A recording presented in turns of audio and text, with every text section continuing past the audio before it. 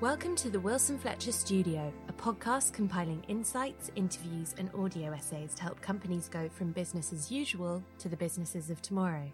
Hosted by me, Ella Bowman, Wilson Fletcher content strategist. This episode, originally hosted on our blog, kicks off our Futurestate Design series with answers to some pressing questions you maybe didn't know to ask. What is Futurestate Design, and why is it so important for businesses and change leaders? Written by Wilson Fletcher founding partner Mark Wilson, this series will help your business future-proof. We'll be sharing the Futurestate Design series articles in audio format here, but if you want to read the series, then visit medium.com/thehumanlayer. As ever with our audio blogs, we've updated this piece for the podcast, but we'll include the link to the original blog in the description of this one so you can digest it as is convenient. Ready to jump into the future? Let's begin. Welcome to the Futurestate Design series, opening up our toolbox to help businesses future-proof in the digital economy, by Mark Wilson. In the 17 years since we first launched our business, we have worked with hundreds of organisations, all with a common goal: to build a better business for the digital economy. A key part of that process involves asking where their potential lies in the digital economy and exploring what they can become in the future if they harness it. One of our most striking observations is how difficult most people find it to step out of today and scope the future. To overcome this and to unlock their potential, we developed a series of processes and techniques that we call Futurestate Design that have arguably become the most important part of our strategy and design work here at Wilson Fletcher. We receive a good deal of interest in the Futurestate Design related content we share here on the Human Layer, and following a keynote presentation at 2019's World Forum Disrupt London on Futurestate thinking, we felt it was time to give the subject its own focus. The Futurestate Design series was born.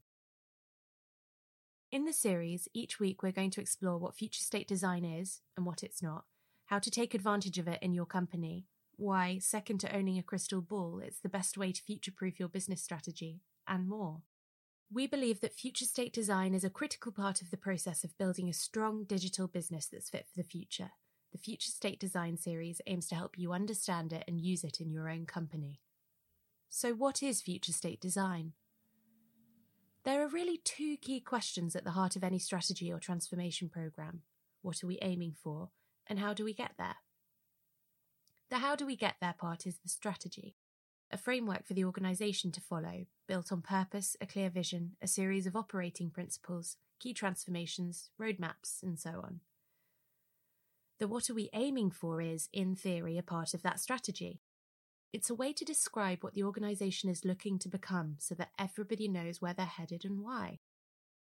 All very straightforward, except that historically that second question has been answered with a series of very intangible models accompanied by statements like a data-driven business, decentralised operations, or close to our customers.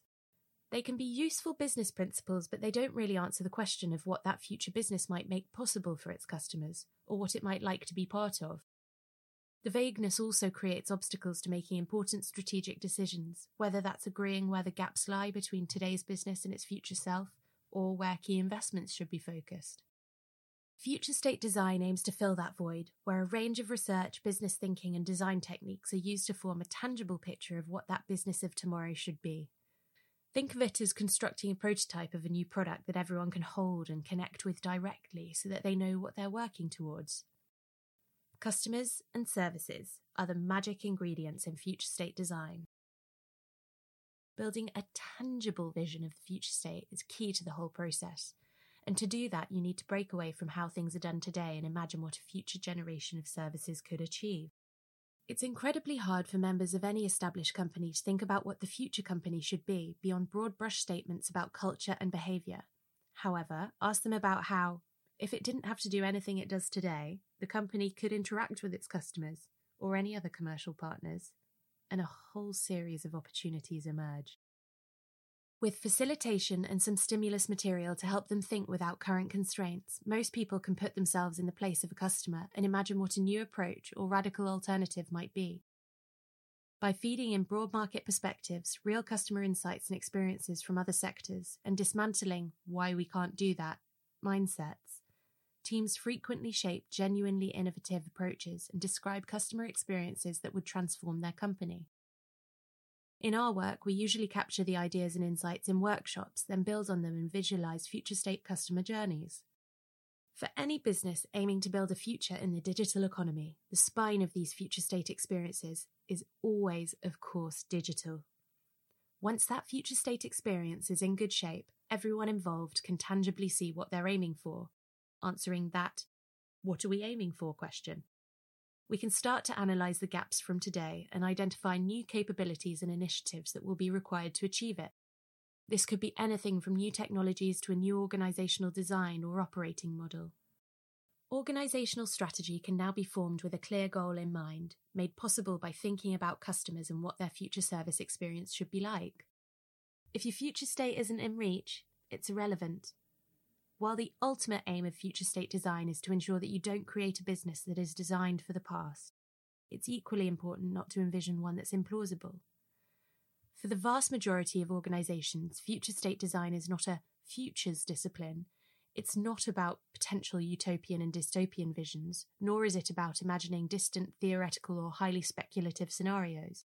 It's a careful balance of the realistic and the ambitious. For the vast majority of organisations, future state design is not a futures discipline. It is not about potential utopian and dystopian visions, nor is it about imagining distant theoretical or highly speculative scenarios.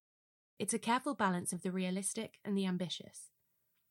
It's critical to envision a future that's within reach, that the whole organisation can realistically imagine achieving, because while a far future, hypothetical vision might appear compelling and exciting at first, people quickly lose interest in it because they can't make meaningful progress towards it. Its inaccessibility makes it irrelevant, and everyone shifts their gaze back to the present. We usually favour a 3 to 5 year horizon for future state design exercises, and the outcomes never feature anything that requires a breakthrough invention to make it possible. This may sound unambitious, but it works, because unless you're building a new railway or sending people to Mars, most businesses can achieve a radical transformation in that time frame, and most people can commit to this as a goal.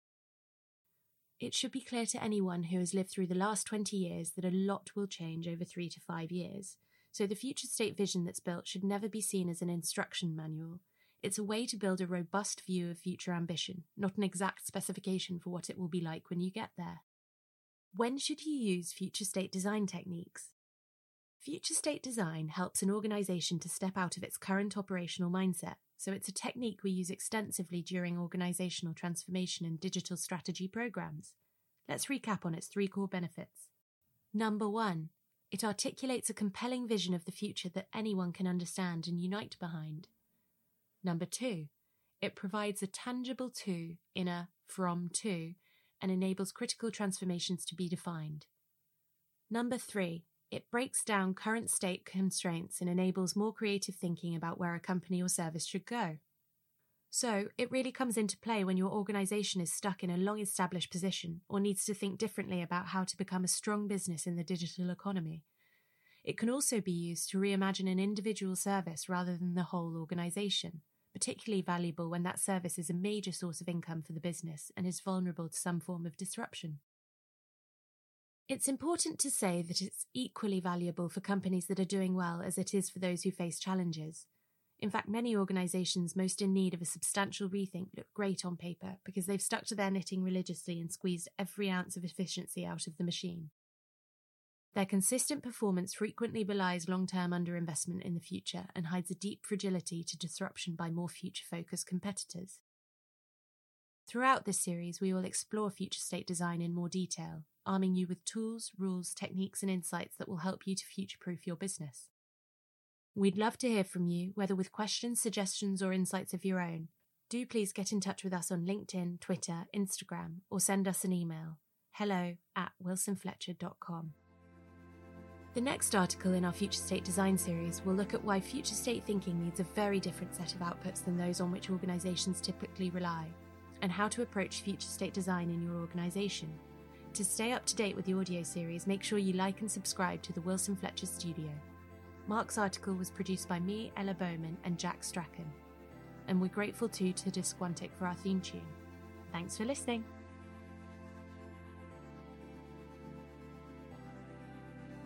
No, try again.